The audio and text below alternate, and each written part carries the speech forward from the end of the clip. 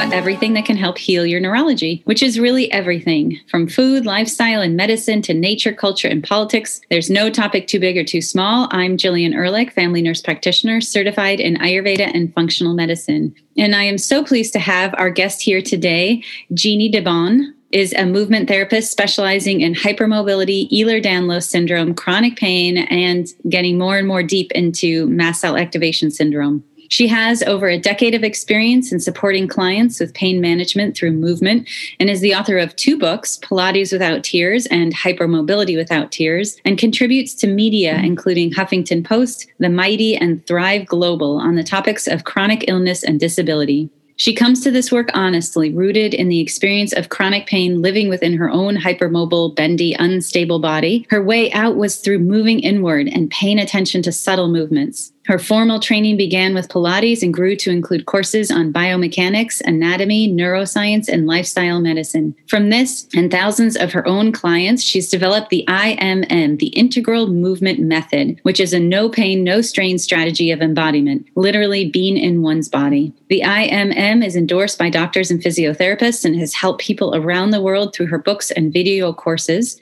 She founded the Zebra Club online, which you can find at her website, Jeannie DeBon, JeannieDebon.com/products/#Zebra Club. And you can find this online as a comprehensive collection of movement solutions for people with hypermobility, EDS, fibromyalgia, chronic fatigue, post-surgical needs, and injury rehabilitation, low back, and for other chronic pain. She continues to see clients privately, and you can find more about her and her programs at her website, JeannieDebon.com. So welcome. We're so pleased to have you.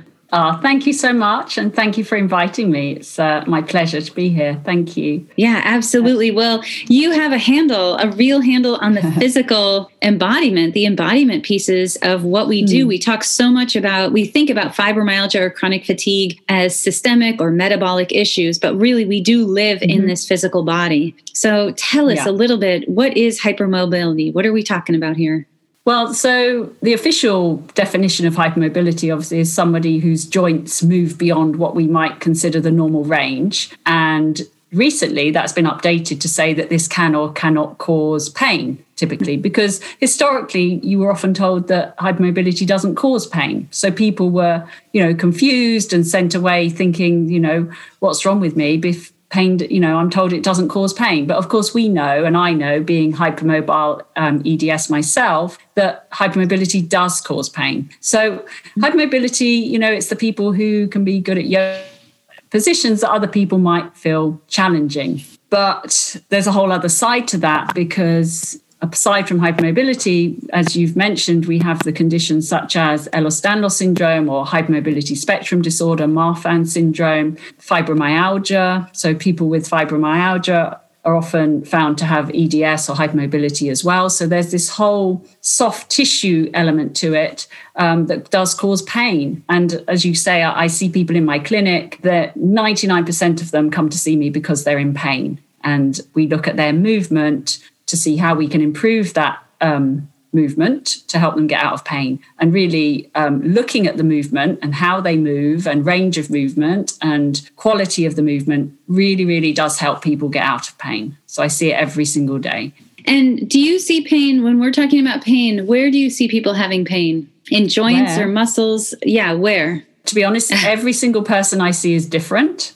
So it can be everywhere or anywhere. So some people have widespread pain, in soft tissue, in joints. Some people will only have it in a couple of joints. So they'll have a shoulder issue or a hip issue or an ankle issue. But honestly, every single person, and I've seen lots and lots of people, no 2 people have ever been the same. And I think this is the nature of this condition. If you're talking about EDS, Ehlers-Danlos, it can present itself so differently because it's a collagen-based defect of the tissue. That tissue is everywhere. Our connective tissue is everywhere. Our fascia is everywhere. So it can affect people so differently. And so it's really odd because some people, and you probably know, have peripheral hypermobility, where only their sort of arms and leg joints are mobile. And some people have it all over their body, and some people only have it in their center. So as a practitioner, it's fascinating because I see all these different presentations. But as someone who has it, it's obviously very challenging sometimes to live with. And that's what really drives me, is to help people manage this condition. Because obviously that, it is a management at the moment. There is no cure. So it's how do we manage this and help people live life to the best of their ability without pain, to the best of our ability. What are the ways that this hypermobility, what are the ways that this collagen defect can impact a life? What might people be experiencing? Well, and people come to see me for their musculoskeletal, so it can affect obviously that system quite significantly. And you'll see things like soft, stretchy skin, stretch marks. Very stretchy skin is a trademark of somebody who has EDS, for example. So you've got that layer, which is what I deal with. But because the collagen is everywhere in your body, it can affect multiple systems. So if I take myself as an example, I have a heart issue. I've had pneumonia 3 times, so my lungs are compromised. I have digestive issues, IBS, SIBO. I have mast cell activation, which, is a new emerging, not a lot was known about that until recently, but there's a relationship between EDS and mast cell, and we're not quite sure why. So it can affect every system in the body. And I see that all the time. It's multi-systemic.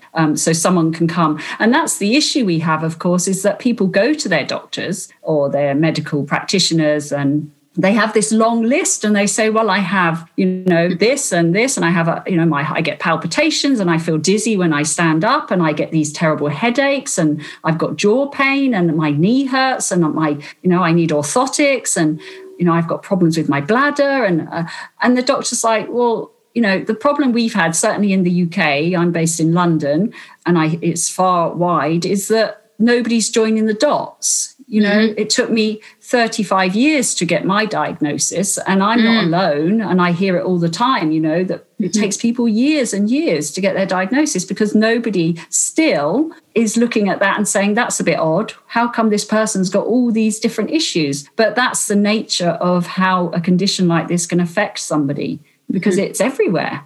And some people are very mild. I would consider myself fairly mild, despite having that long list of symptoms. I can still work. I work pretty much full time. I'm pretty functional. And of course, you have people at the other end of the spectrum who are maybe bedbound or they're in a wheelchair. It's a really vast spectrum. And that's, again, another interesting aspect of it, but also makes it challenging to manage. So, yeah, it's a huge array of symptoms that can present themselves. And it's interesting to think about because in medicine, we're often trained to treat the disease rather than the person, where we focus on what are the criteria for this disease. And so if this disease happens connective tissue throughout the body and can present so dramatically different in different patients, then it's very difficult to formulate diagnostic criteria specific to all of these systems. And so if you're listening at home, if you are, things I see commonly, I'm sure you see this as well, is people come in and they say, oh, well, these are the party tricks I can do. If you have done party tricks with your body since you were a kid, then you likely have some element of hypermobility. Yeah. And of course, just to add on that, if you can do party tricks, I would ask that you stop doing your party tricks because they don't make things any better. I know, that especially little children, they can impress their friends by doing all these weird things. Some people can sublux their shoulders and pop them back in. I would say, please stop doing that because you're making everything weaker and less stable. So yeah, just a little tip there. Let's talk about in your book. So your book is excellent. And thank you. Your information is so well organized and so well structured. I think for a bendy person, you have a very well structured book. Thank you. Something has to be structured, right? If my body isn't, I better make something structured. Yes. Get the good container. Yes. Yeah. And so let's talk a little bit about some of the things that you talk about. You talk about 6 important principles for having a body with hypermobility. And I'm just going to name these and then let's go into depth. Yep. So they include breath, relaxation, proprioception, stability, balance, and posture. So let's start with breath. Tell us about breath. Yeah. So that's one of my favorite topics is breath. That's why it's number one. But it's number one because this is where I always start when I see people. What I've seen is that we tend to brace. We call it bracing. I think you call it guarding, where you're kind of, I call it full stability. So we kind of hold ourselves using our diaphragm almost as a stabilizer for the trunk. And so a lot of the upper body and the neck muscles, they get over recruited, they get very stiff, and you work as stabilizers. And then you're not really getting that full capacity of your breath. This thoracic spine becomes very stiff and immobile, and obviously that alone causes problems. So I like to get people to learn how to breathe. Basically, oftentimes we spend the first session just working on breath. And so many times that's when people discover these holding patterns for the first time in their life. So it can be quite emotional, because if you've held everything up here in your chest and in your shoulders and your neck for, 10, 15 years, and then somebody allows you or teaches you how to let go, it's a very emotional time, which is good because, you have to let this stuff out. Also, if you've been living in pain for many years or in fear of movement, which a lot of people with these conditions are scared to move because it hurts, or they're scared they're going to dislocate, or all sorts of things. Or a lot of time people have had bad experiences with movement. They've tried exercise, it didn't work very well, so they're scared. So we become very sort of internalized, very, bringing ourselves into our sort of center to protect ourselves, which is understandable. It's a normal response. But if you've been doing that for 10 years, your tissue has become very tight, very stiff. So letting that go, and I think we're going to talk about it later, but I call it unwinding. So you have to have this period of unwinding tension, unwinding the tissue, and just letting your body settle again. So it's all about just settling. And of course, breathing is great for the nervous system. So instant calming, a bit like meditation, focusing on the breath starts to calm the nervous system down. So that's my first principle. And it really goes hand in hand with the second one, which is relaxation. Because when people start to focus on breath and understand their breath, they instantly start to relax. And my theory of movement is that, oftentimes people are given exercises to do by, physios or whoever, PTs, but they're already so wound up, they haven't done the unwinding. So you're trying to strengthen somebody who's already in a state of muscle contraction. So unless we unwind and let the muscle and the tissue come to its relaxed state, you can't then strengthen it. You can't strengthen a tense muscle is what I'm trying to say. You've got to let it go. You've got to unwind it, almost wipe the slate clean, erase the hard drive. They can actually drop and relax. And then we kind of start again. So we start the process again. So once we've got the breath and we've got the relaxation, people start to, and it moves on to proprioception, people start to really become more aware of their bodies. And, that's at the heart of my method, is building sensory awareness for somebody, especially when you have a condition like hypermobility, because we know that people with hypermobility tend to lack proprioception. They have trouble controlling their joints. They don't know where their body is in space. We bump into things.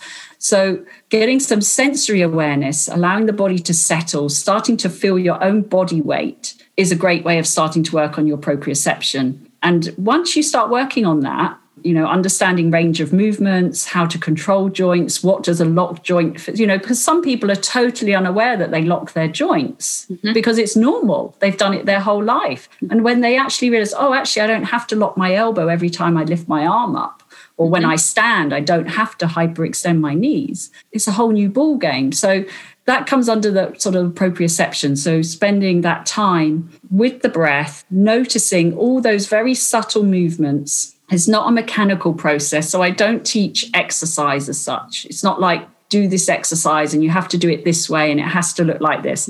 It's like, how does it feel? I'm always asking people, what does that feel like? What are you experiencing? Because then they start to build that internal support system. This feels good. This doesn't feel so good. Okay. And we can anchor onto the feelings that feel good. So I want to just ask you a few questions about these things because it's so fascinating what you're talking about. The proprioception piece, first of all, can you give listeners at home just a definition of what proprioception is? Yes. So proprioception basically means, where is my body in space? So where are my joints? What's my body doing? So if you have hypermobility, you might be able to, if you're lying on the ground, say, lift your arms up and put them all the way back to the floor, and they're totally flat on the floor, and it feels perfectly normal to you. So you have no real concept of how to control your arms and where they are in the body. They just kind of flop to the floor. So proprioception is really understanding how your body is moving and how to control it in that moving space. And it's a huge part of what I do. And can you talk a little bit about interoception, the internal sensing of the body, the way that, because we think about sensing as like, our five senses, what we see, hear, taste, smell, and touch. But what is interoception that we feel on the inside? So, it's really about, what's going on inside your body. And it's really interesting. This is, something that fascinates me, because we know that people with EDS, for example, have issues with that internal system, like heart rate, palpitations, autonomic system, which is all this system deep inside the body. And yet we have issues with that. And I wonder how it's linked to that interoception, that we're not aware of that. We can't control that. So, it's really that sense of, how do I feel inside? What's going on? Do I feel calm? Do I feel my breath? Am I aware of how I feel inside the body? And actually focusing inwards for a change. It's often a very new experience for people, but I think it's really powerful if you can build that for people. For so many folks who, I think many of us are born hypermobile. And so for people who have struggled with hypermobility since early childhood, who have struggled with running or jumping or, moving the body, then sometimes the body has either not been a safe place, or, you've experienced pain that you were told was not happening. And so there's ways that we learn to, I think there's ways that we self-train, or is trained into us, to not perceive. So, or that we don't believe our perceptions. Exactly. There's a lot of that. If you're told that the pain can't be real, or it's in your head, or are you making it up, or, people are told, oh, you're too young to have so much pain. So if you grow up, as you say, as a child having pain, or maybe you're told they're just growing pains, but you never grow out of them. You start to doubt yourself. You start to really internalize that pain. And then we get issues like that central sensitization, where everything, I see a lot of that, where the slightest stimulation causes a disproportionate amount of pain. And how do we calm that sensitization down so that we can start to improve our sort of pain signals, and they're not sort of overfiring, misfiring for people? Yeah, it's fascinating. It is. And that interoception piece, we do have nerve endings into many of our visceral organs. Yes. We were talking last week in our podcast about how they're in the external capsule of the kidney. We know that there's a ton of sensory nerves that innervate the gut, so that we can have severe pain with bloating or heartburn. We think we're having a heart attack. It literally comes as a signal like we're about to die, and it's not infrequently gas. So we do have serious nerves in there that give us what we perceive as serious messages. Yes. And so that, they also, if they're in connective tissue that is not structured, not stable, then they often will fire at inappropriate times, or not fire when they need to fire. So that can be a very confused signal. Yeah, absolutely. Yeah. It's all in that makeup, isn't it, of the collagen. It's interesting. There's new research coming out. It's not published yet, but the first research is coming out into EDS and fascia and pain. So at the moment, there's only an abstract available from the Stecco family. I don't know if you're aware of Carla and Antonio Stecco, who are very well known in the fascial world. And they've done some amazing research into pain and EDS, and it's never happened before, into fascia and EDS and pain. So that will be really interesting. Fascinating. When they look into that. But it's all to do with how that collagen is laid down And it's kind of, instead of being a nice matrix, it's kind of a bit disjointed. So how is that affecting the messaging and, the proprioception? Because fascia is, the biggest proprioceptor in the body. How is it all being affected? So, yeah, that'll be really interesting when that comes out. And a lot of those connective cells as well carry mast cells, right? So that is part of that relationship and communication. So if you're having stretchy collagen, or if it's not laid down clearly, or if it's triggering mast cells, even movement, we know that pressure, temperature changes, things that impact our connective tissue can trigger mast cell activation or mast cell release. Then suddenly we have another inflammatory signal happening within that tissue. Absolutely. And that explains how the mast cells can affect so many different parts of the body, anywhere. Absolutely. So breath, and one of the concepts that I love that you talked about is 3D breathing. Can you just touch on that? Yeah. It's so excellent. So, it comes down to this, the fact that I see a lot of people who aren't making the most of it, maybe don't connect with their breath and because it can be such a joy. It can be such an instant calmer that people aren't getting that. So, I teach people to breathe in different positions, because then you can expand that tissue in different places. So a lot of the time, if you're lying on your back, obviously the front of your ribs, we do a bit on the side, which is really, really useful. And, maybe putting someone over a little mini barrel or something like that, so they can open up the side of their ribs, and finding that they can actually breathe into the side of their rib cage and find that expansion, again, is often a new experience. And then lying on your tummy, prone, again, quite challenging for people, because most people don't breathe into the back of their body. A lot of people are belly breathers.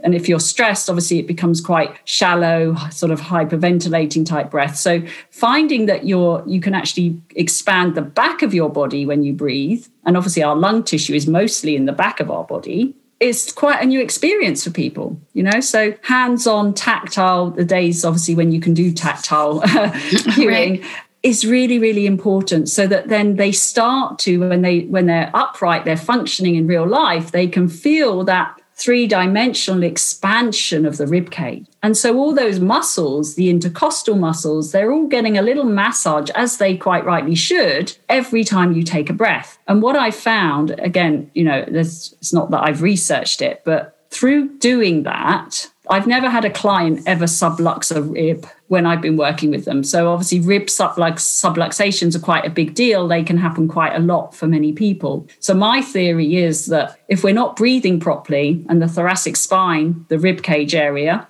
gets tight, and then you turn or you twist to pick something up, if you haven't got that elasticity in those muscles in between the ribs, is that enough that when I turn, I'm going to pop a rib? I mean, I don't know. That's just my theory, because what I found is that as people get more bouncy, the rib cage should have a bit of bounce to it. It shouldn't be a rib cage, It's not a cage. It's actually You're not trapped inside of there. Exactly. But most people, that's the wrong word, but a lot of people are. Because the ribs don't move. They just don't move. They're held with so much tension that it's wonderful to get that moving. And it's like, wow, sometimes I say I spend the first session just working on breath, and people come back the next week. We haven't done any movement. We've just done breath. And they say, oh, I feel so much better. I feel amazing. It's like all we did is work on the breath, because that alone just makes people feel better.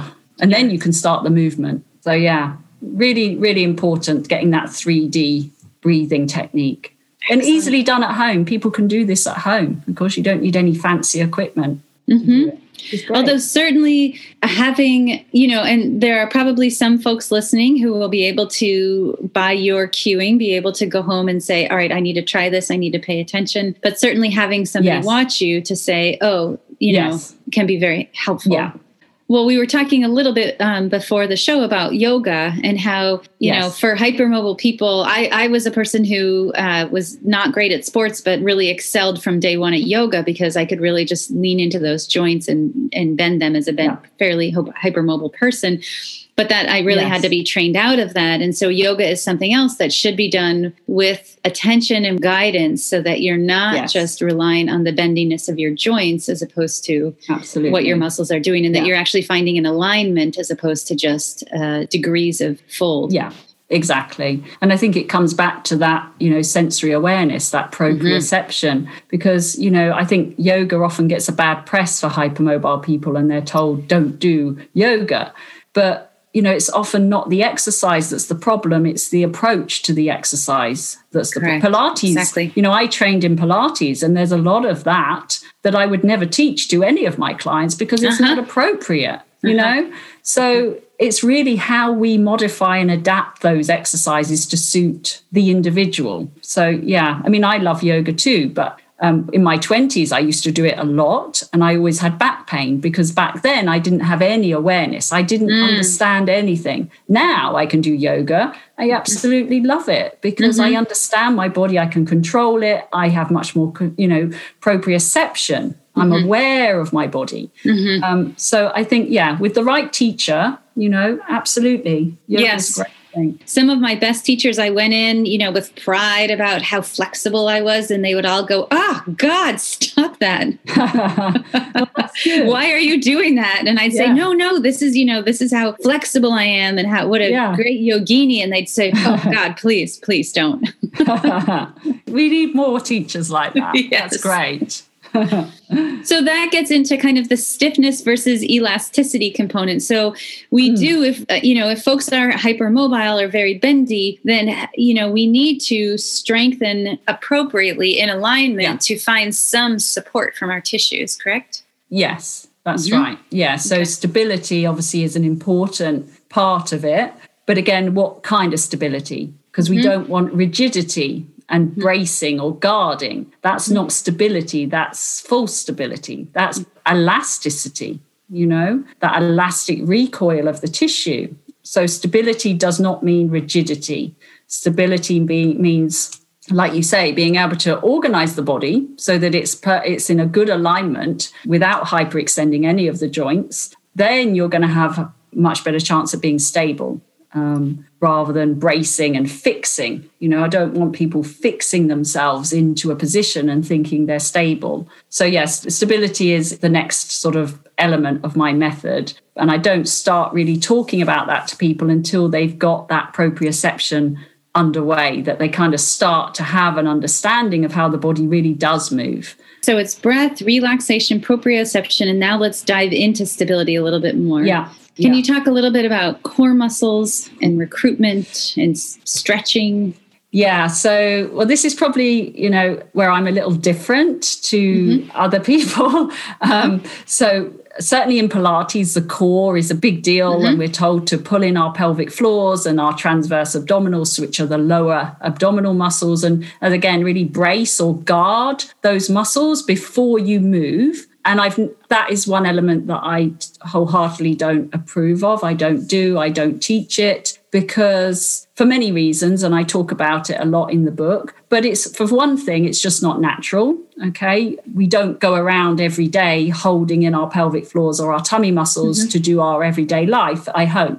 Because what I've seen, and people are taught this, we're taught that that's to protect your back. Well, your back is a very strong, organized structure. It doesn't need protecting. It doesn't need protecting. If your body is well organized and you're using it properly, you don't need to protect your back. So what I found is that people who come to see me and they've been taught to pull in this pelvic floor, hold in their tummy, they're in pain because they are guarding and everything becomes stiff. So we've got that rigidity. Now, when I teach them to stop doing that, to learn to work with the breath. So we know that the breath, obviously the diaphragm is obviously involved, but the diaphragm is also very good friends with the pelvic floor. So pelvic floor and diaphragm are moving together. Now, if you're holding in your pelvic floor while you're exercising, how is your diaphragm and the pelvic floor talking to each other? They're not. The diaphragm and the pelvic floor have to move together. So if you're holding something in, you're going to start causing this sort of weird blockage in your system, which can then lead to all sorts of issues. So people come to see me, they've got low back pain, hip pain, even abdominal pain, hip flexors are super tight. all these things because they've been bracing and guarding these muscles for so long. So I'm not a fan of the core being this middle bit in our body. I think a core comes from the whole body, a well-organized body from the feet to the head. Now, if that's well organized, you're going to find those core muscles if you want to talk about core muscles. But they don't work on their own. They don't work in isolation. They're all connected to something else. So it's a real disservice to just focus on those few muscles and think that that's going to solve all your problems, because it's not. Having a strong core, if we're talking core in the traditional sense, won't really fix your neck pain or your shoulder pain. It could actually exacerbate it. So I'm probably a little different in my views there. But there's also research to prove that, Lederman, who published the research paper on this, there's no evidence that that is actually what was meant by that original paper about core. They didn't want people to go around, start bracing their muscles. And there's no actual evidence that can actually do more harm than good. So I think, people have to treat that carefully, I guess. That's the core. That's the core of the core. That's the core of the core. Yeah. Recruitment, people are told to recruit their core muscles. And I'm not sure, they're told recruit them 30%, recruit them 40%, The body doesn't work in percentages. It's a sensory organ. What is 40%? What does that even mean, it just doesn't make sense. My body's like, well, what is that? Because if you can teach, the great thing about the body is you can teach it a feeling. You can teach it anything you want and it will remember it. And it will be like, you mean this feeling? Yes, that I can do that. It doesn't understand. Your body doesn't even know what a bicep is or a hamstring is. We know that because we've learned it. And somebody, a long time ago wrote that on a sheet of paper and said, this is a hamstring, this is a bicep. But the brain doesn't know that. So the brain, why would it want to work in 30, 40% recruitment of muscles? It wants to work with feelings and senses. Like animals, really. Animals don't go round bracing their pelvic floors when they...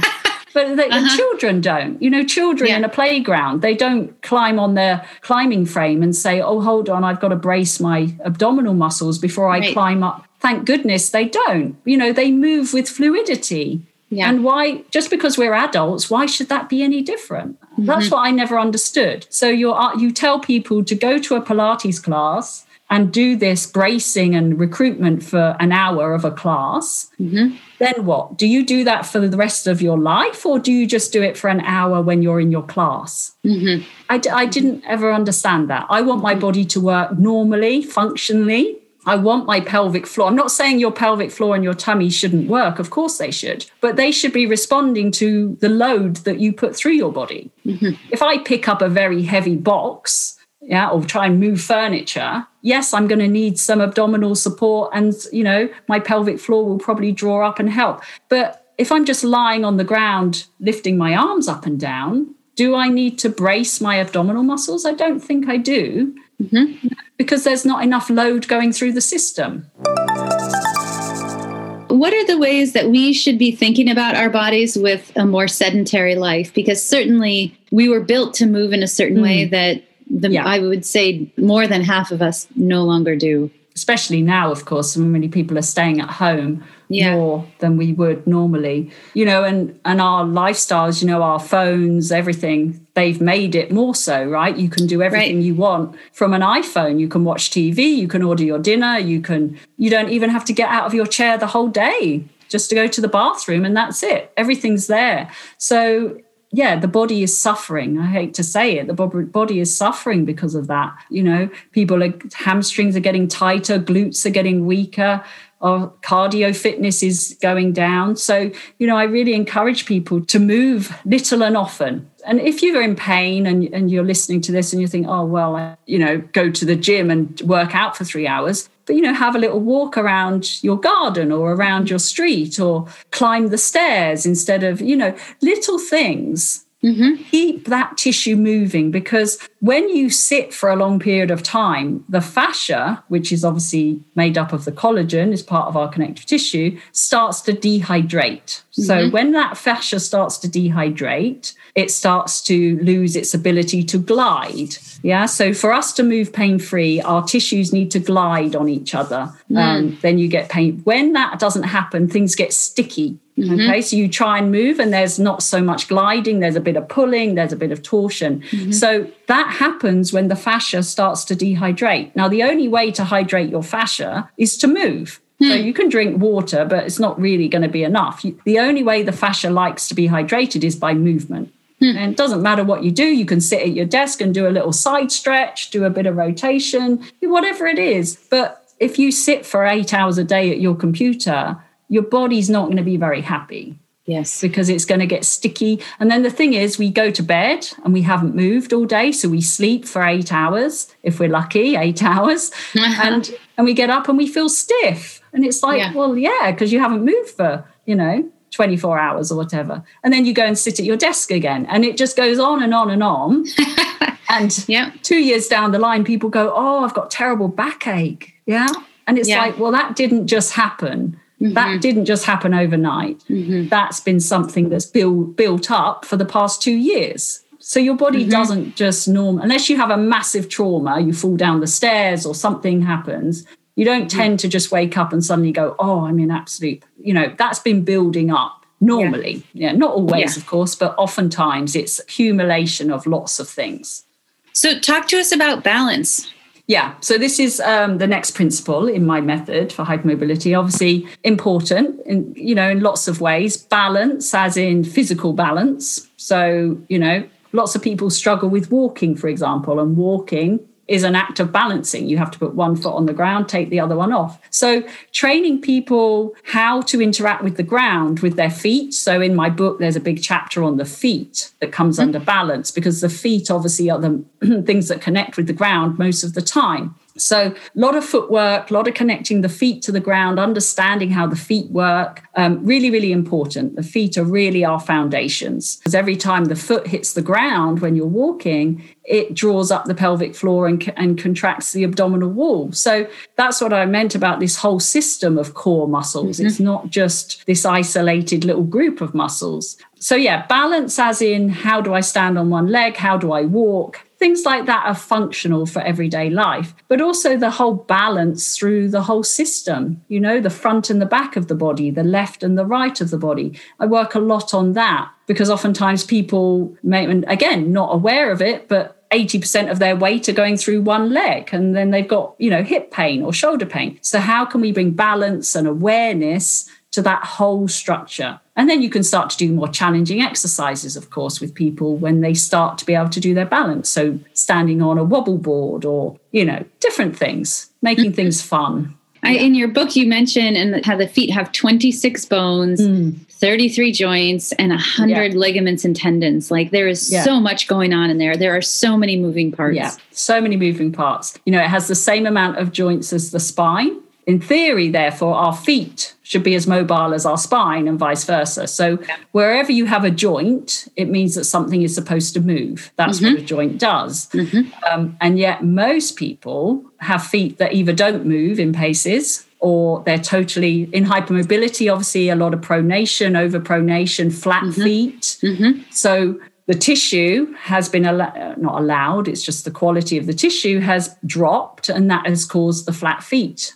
So oftentimes by working the tissue in the feet, you can rebuild the arches and you can give people strong feet again. So the feet are fascinating. I love working with feet, because if you can change someone's foot, you can change their whole interpretation of, their whole body. Right. In my clinic, I have, and some of your listeners might have been on reformer machines, the Pilates equipment. There's a reformer bed. And a lot of that is obviously it's very safe, because you're lying down and you have your feet making contact with the surface, and you get to do exercise in a very safe way. But when you get off of that machine and you stand up, people are like, wow, I feel so different. Because it's the first time that they've really paid attention to when you come back up into standing, they're like, wow, I feel amazing. I feel different. I feel weird, whatever. Whatever they say is good because the brain's gone, oh, this is a bit different. And that's great. That's all you want. You want them to say, I feel different. Then you've started a different pathway. So it reminds me of in the Aleutian Islands off the coast of Alaska, the kayaks that they build were frame, and the frames were all tied with sinew, and then it was covered with skin. And so different than the kayaks in Greenland, which were, or I guess there were other kayaks that are planks, or we think of kayaks as being solid, but these Arctic kayaks all had joints, like 133 different joints, because when you went out into the ocean, you really needed to be able to flex and bend and flow so that your boat didn't crash or didn't break or wasn't crushed by waves. And so I think about the power, the pounding that our feet take. Exactly. We really need to be able to flex and flow with the variation that we anticipate on the ground, although that no longer happens as we walk on, wood floors or sidewalks, or we have shoes that immobilize our feet. Yeah. So shoes are obviously, necessary, but also not great for our feet because, like you say, they're stuck in one position. And especially if you wear the same pair of shoes every day, because your feet do not experience anything else. So they kind of get stuck in the same pattern. So I like people, if they can, I know it's not always accessible, but to walk a little bit barefoot at home, just to stimulate the feet and wake them up. So it's really, really important. But the foot really needs to be sort of a mobile adapter. Mobile enough to adapt to the floor, to the surfaces that it's on, but rigid enough to have stability. So it's quite a complex structure that it needs mobility, but it does need some structure to it. So some rigidity, but not fixed rigidity. So it's interesting. It is very complicated. It's also making me think, I saw a patient in clinic this week who has neuropathy in his feet, and his balance was somewhat poor because when you can't perceive the bottom of your feet, we think of our balance as coming from somewhere in our head or our ears. But it's really, you have a mind in your feet that is perceiving and sending the signal. Absolutely. The foot almost has to open up into the ground to receive the information, and then it sends that force back up through the legs, through the pelvis, all the way up the spine. So there's always an opposing force pushing us back up. Otherwise, we would just be collapsed on the floor all day. Yes. So, and the foot is that structure that pushes that information back up. Yes. Which obviously it can't do very well when you're in shoes. But, what can especially you do? high heels. Let's talk about how terrible those are. Very bad. Very bad. For lots of reasons, aren't they? But we've all worn them, I've been guilty of wearing high heels. Yes. But boy, do my feet hurt afterwards. Yes.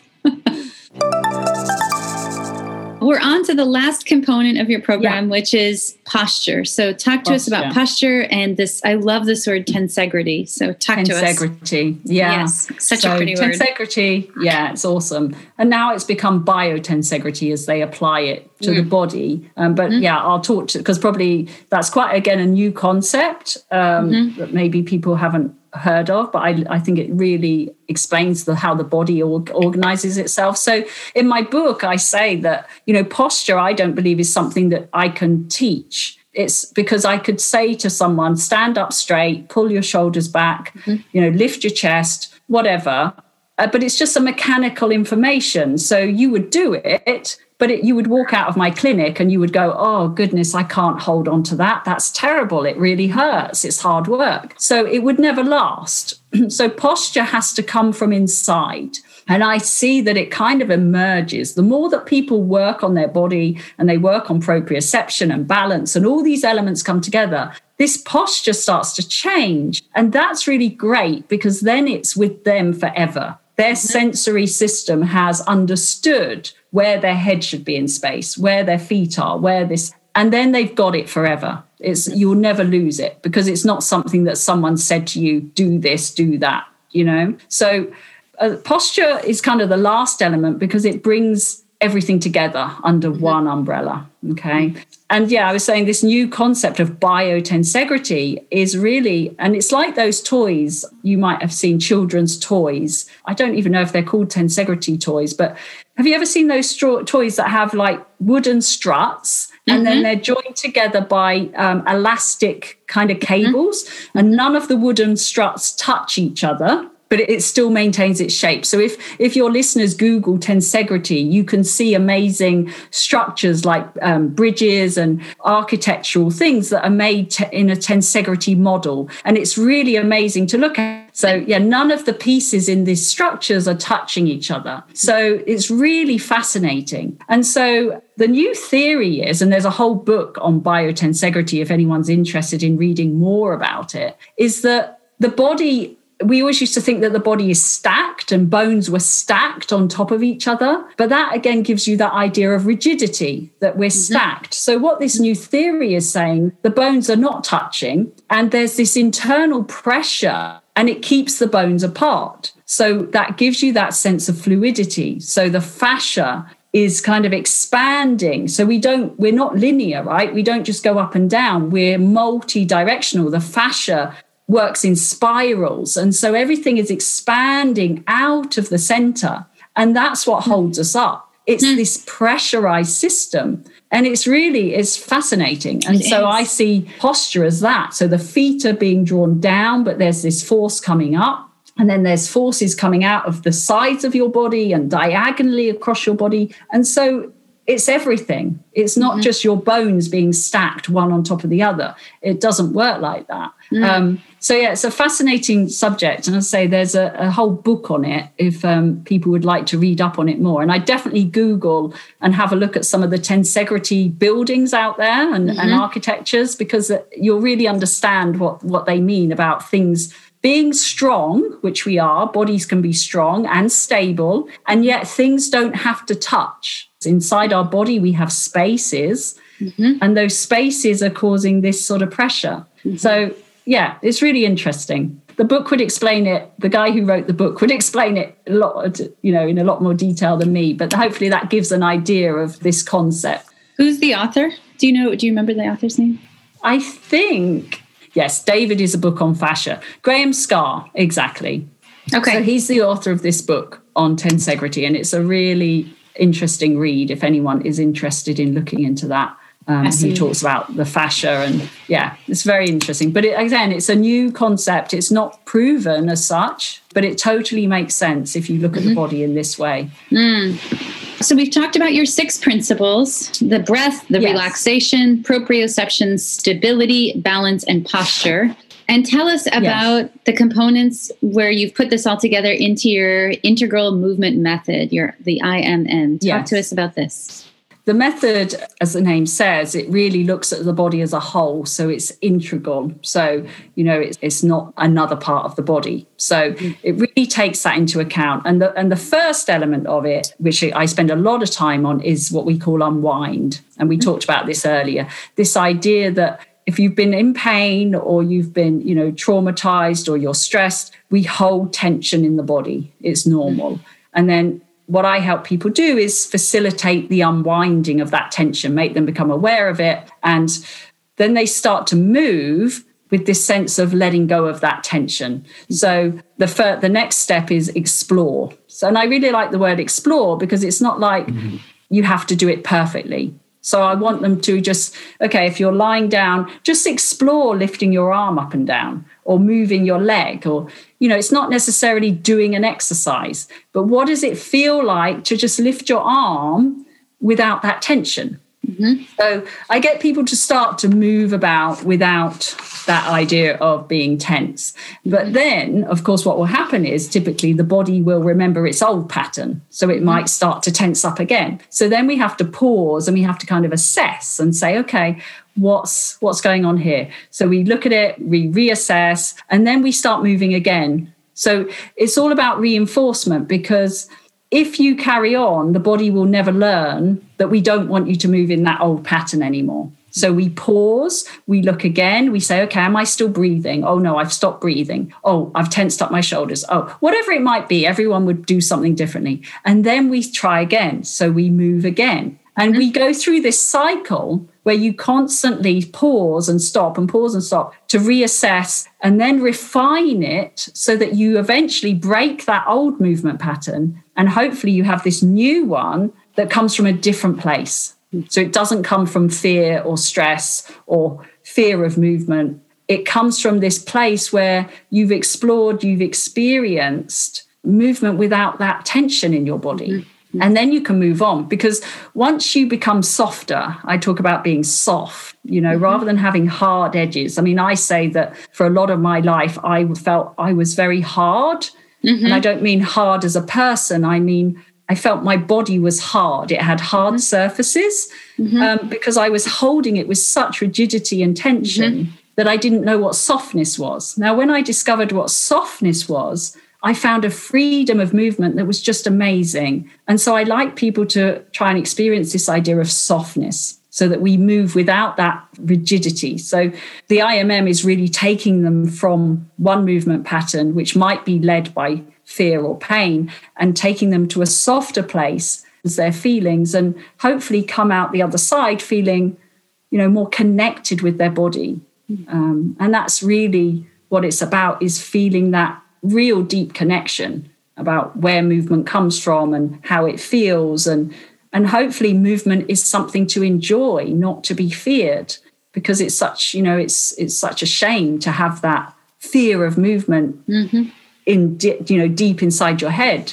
So it is possible to reprogram that, and people start to enjoy movement. They start to take up sports and activities that they thought they couldn't do anymore, which is wonderful. So yeah, that's the kind of the stages. It's a kind of a cycle. So in the book, I put it in a sort of a circular diagram because it's constant.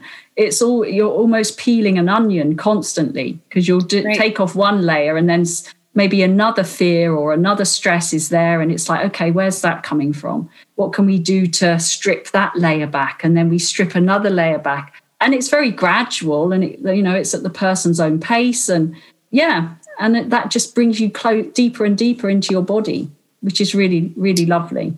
And this is going to be, of course, iterative across seasons. So when you put thicker shoes on and, tighter pants, and when you then start wearing lighter clothing or sandals in the summer, and then of course across the ages. So as your body changes, if you've had accidents or injuries, if you've delivered babies or carried babies in pregnancy, if you've, however you get a new job and suddenly you were sitting for 8 hours and now you're standing behind a desk for 8 hours, or now you're moving, or now you're in your car.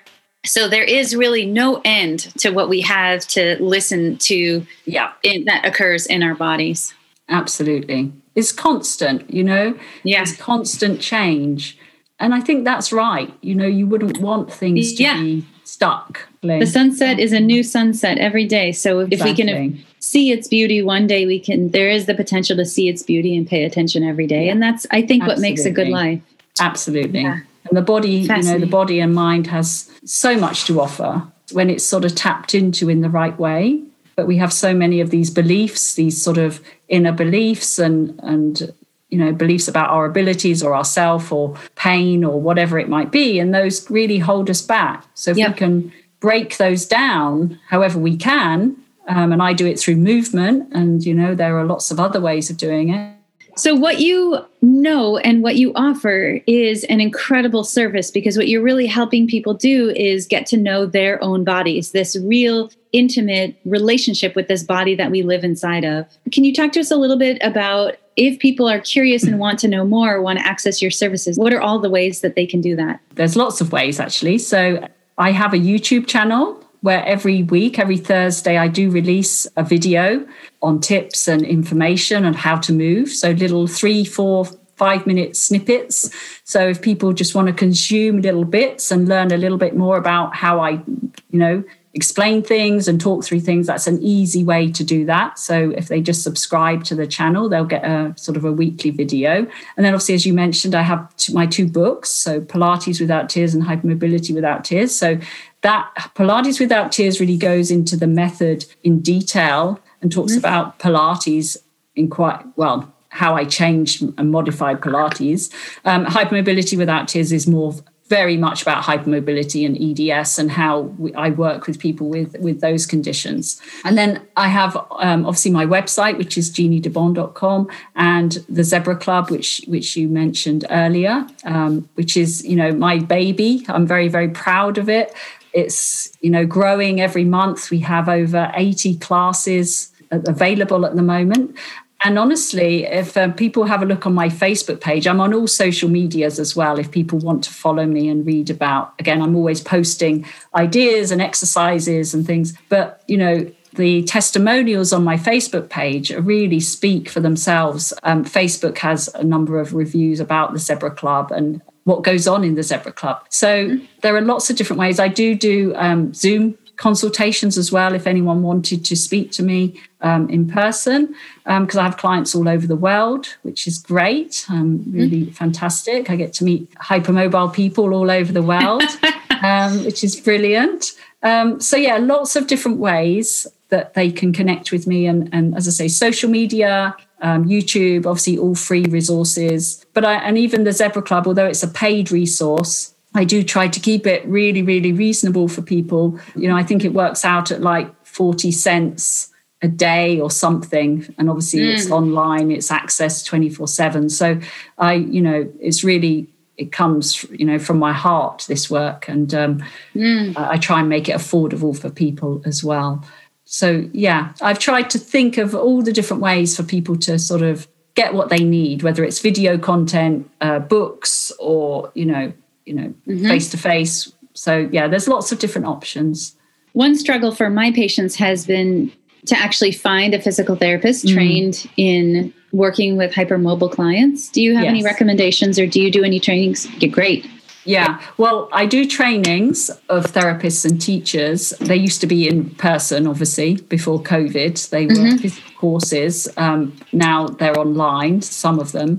I would love to have a directory of people, but I don't have that at the moment. I do know that on the EDS Society website, I don't know if you know the EDS Society, they have a health professionals directory, which people can register on. So that is people who are EDS trained or aware of EDS. So it's a good place to start. Obviously, it's a global directory. So I've recommended that to a couple of people, and they've actually emailed me back and said, "Oh, thank you. I found a physical therapist and I'm going to see them tomorrow." So, you might get lucky. There might be someone in your area. But as far as I know, that is the only place where you've got a listing of different professionals. And, we're still growing and learning because, as you probably know, EDS has been neglected for so many years. And so people in medical schools and things, they weren't taught about it. People out there who know what it is and how to deal with it, sadly. But, we keep pushing, we keep trying, and keep spreading awareness as best we can. Excellent. But yeah, that's an area that we need to work on, is getting more people trained in it and aware of it or willing to learn about it. And we were talking a little bit before the podcast also, I have my one theory, totally unproven, that I think that there is some component of pollution and stress that interrupts collagen production or collagen organization, that when our immune system is so distracted by the inhalation of microplastics in our every breath, that somehow collagen doesn't lay down correctly. And so I do think that as just like mast cell, I think we're going to see more and more collagen disruption and more systemic dysfunction. Yeah, no, but I think, there's, as we were talking earlier, I see it all the time, and it's a well-known fact that things often get triggered in times of stress or trauma. Why is that? What is it about a stressful incident that suddenly triggers the symptoms of EDS? People are fine. People come to see me and they say, "I don't understand it. I was running marathons, I was hiking mountains, and now I can't even brush my teeth without pain. I mean, what's going on?" And something happened, and so a light switch went chung. And that was it. Something flipped and their life was turned upside down. Now, why does that happen? There needs to be more research into that. But stress, is it, like you say, pollution? There's so many people with chemical sensitivities and light sensitivities and, weird sensitivities, but they have EDS as well. Why is that? What's going on? So there must be something in it. I agree with you, but we definitely need more research. In our clinic, we use a lot of Ayurveda to help the body heal and to help the body kind of put itself back together. Nice. Sometimes we talk a little bit about cell danger response and the mitochondrial impact of perception of threat, and that if the mitochondria can't kind of come to find a steady, stable kind of back to zero from the threat, then symptoms can persist ongoing. And Ayurveda can be very helpful for that. But we do, we need, in the meantime, before we kind of figure that all out, or before that becomes available, we really need more of you in the world talking to people about listening to their bodies, paying attention, building awareness, building skills, finding relaxation, unwinding, etc. So thank you so much. Absolutely. Oh, thank you. Thank you. That was lovely. Very far-reaching discussion there. Lots of different aspects. That was amazing. Thank you. Thank you for inviting me again. Oh, my pleasure. My pleasure. Thank you so much. You have so much to offer. You've given us so much today to work with. Even starting with that simple piece of, if you are listening to this, wherever you are, take a deep breath into the back of your body. All of those components are things. This is a podcast that surely people can listen to over and over, and follow along, and then track your videos and join the Zebra Club.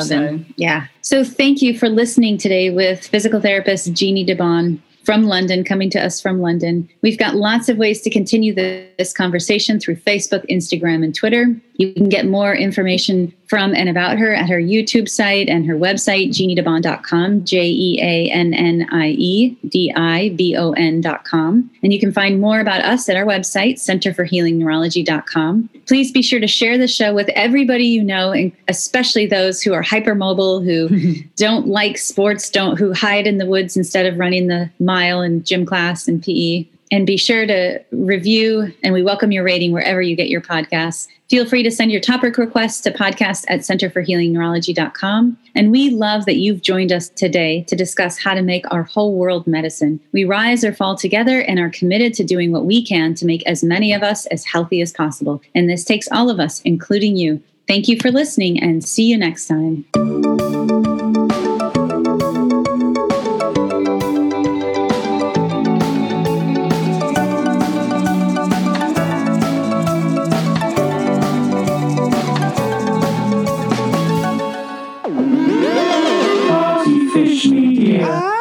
Partyfish Media acknowledges that it operates and records on indigenous Duwamish and Puget Sound Coast Salish land that is still home to the Duwamish tribe. This land is stolen in violation of the Point Elliott Treaty of 1855. We are committed to uplifting the name of these lands and community members from these nations who reside alongside us. For more information on this land, its people, or ways you can help, visit duwamishtribe.org or realrentduwamish.org.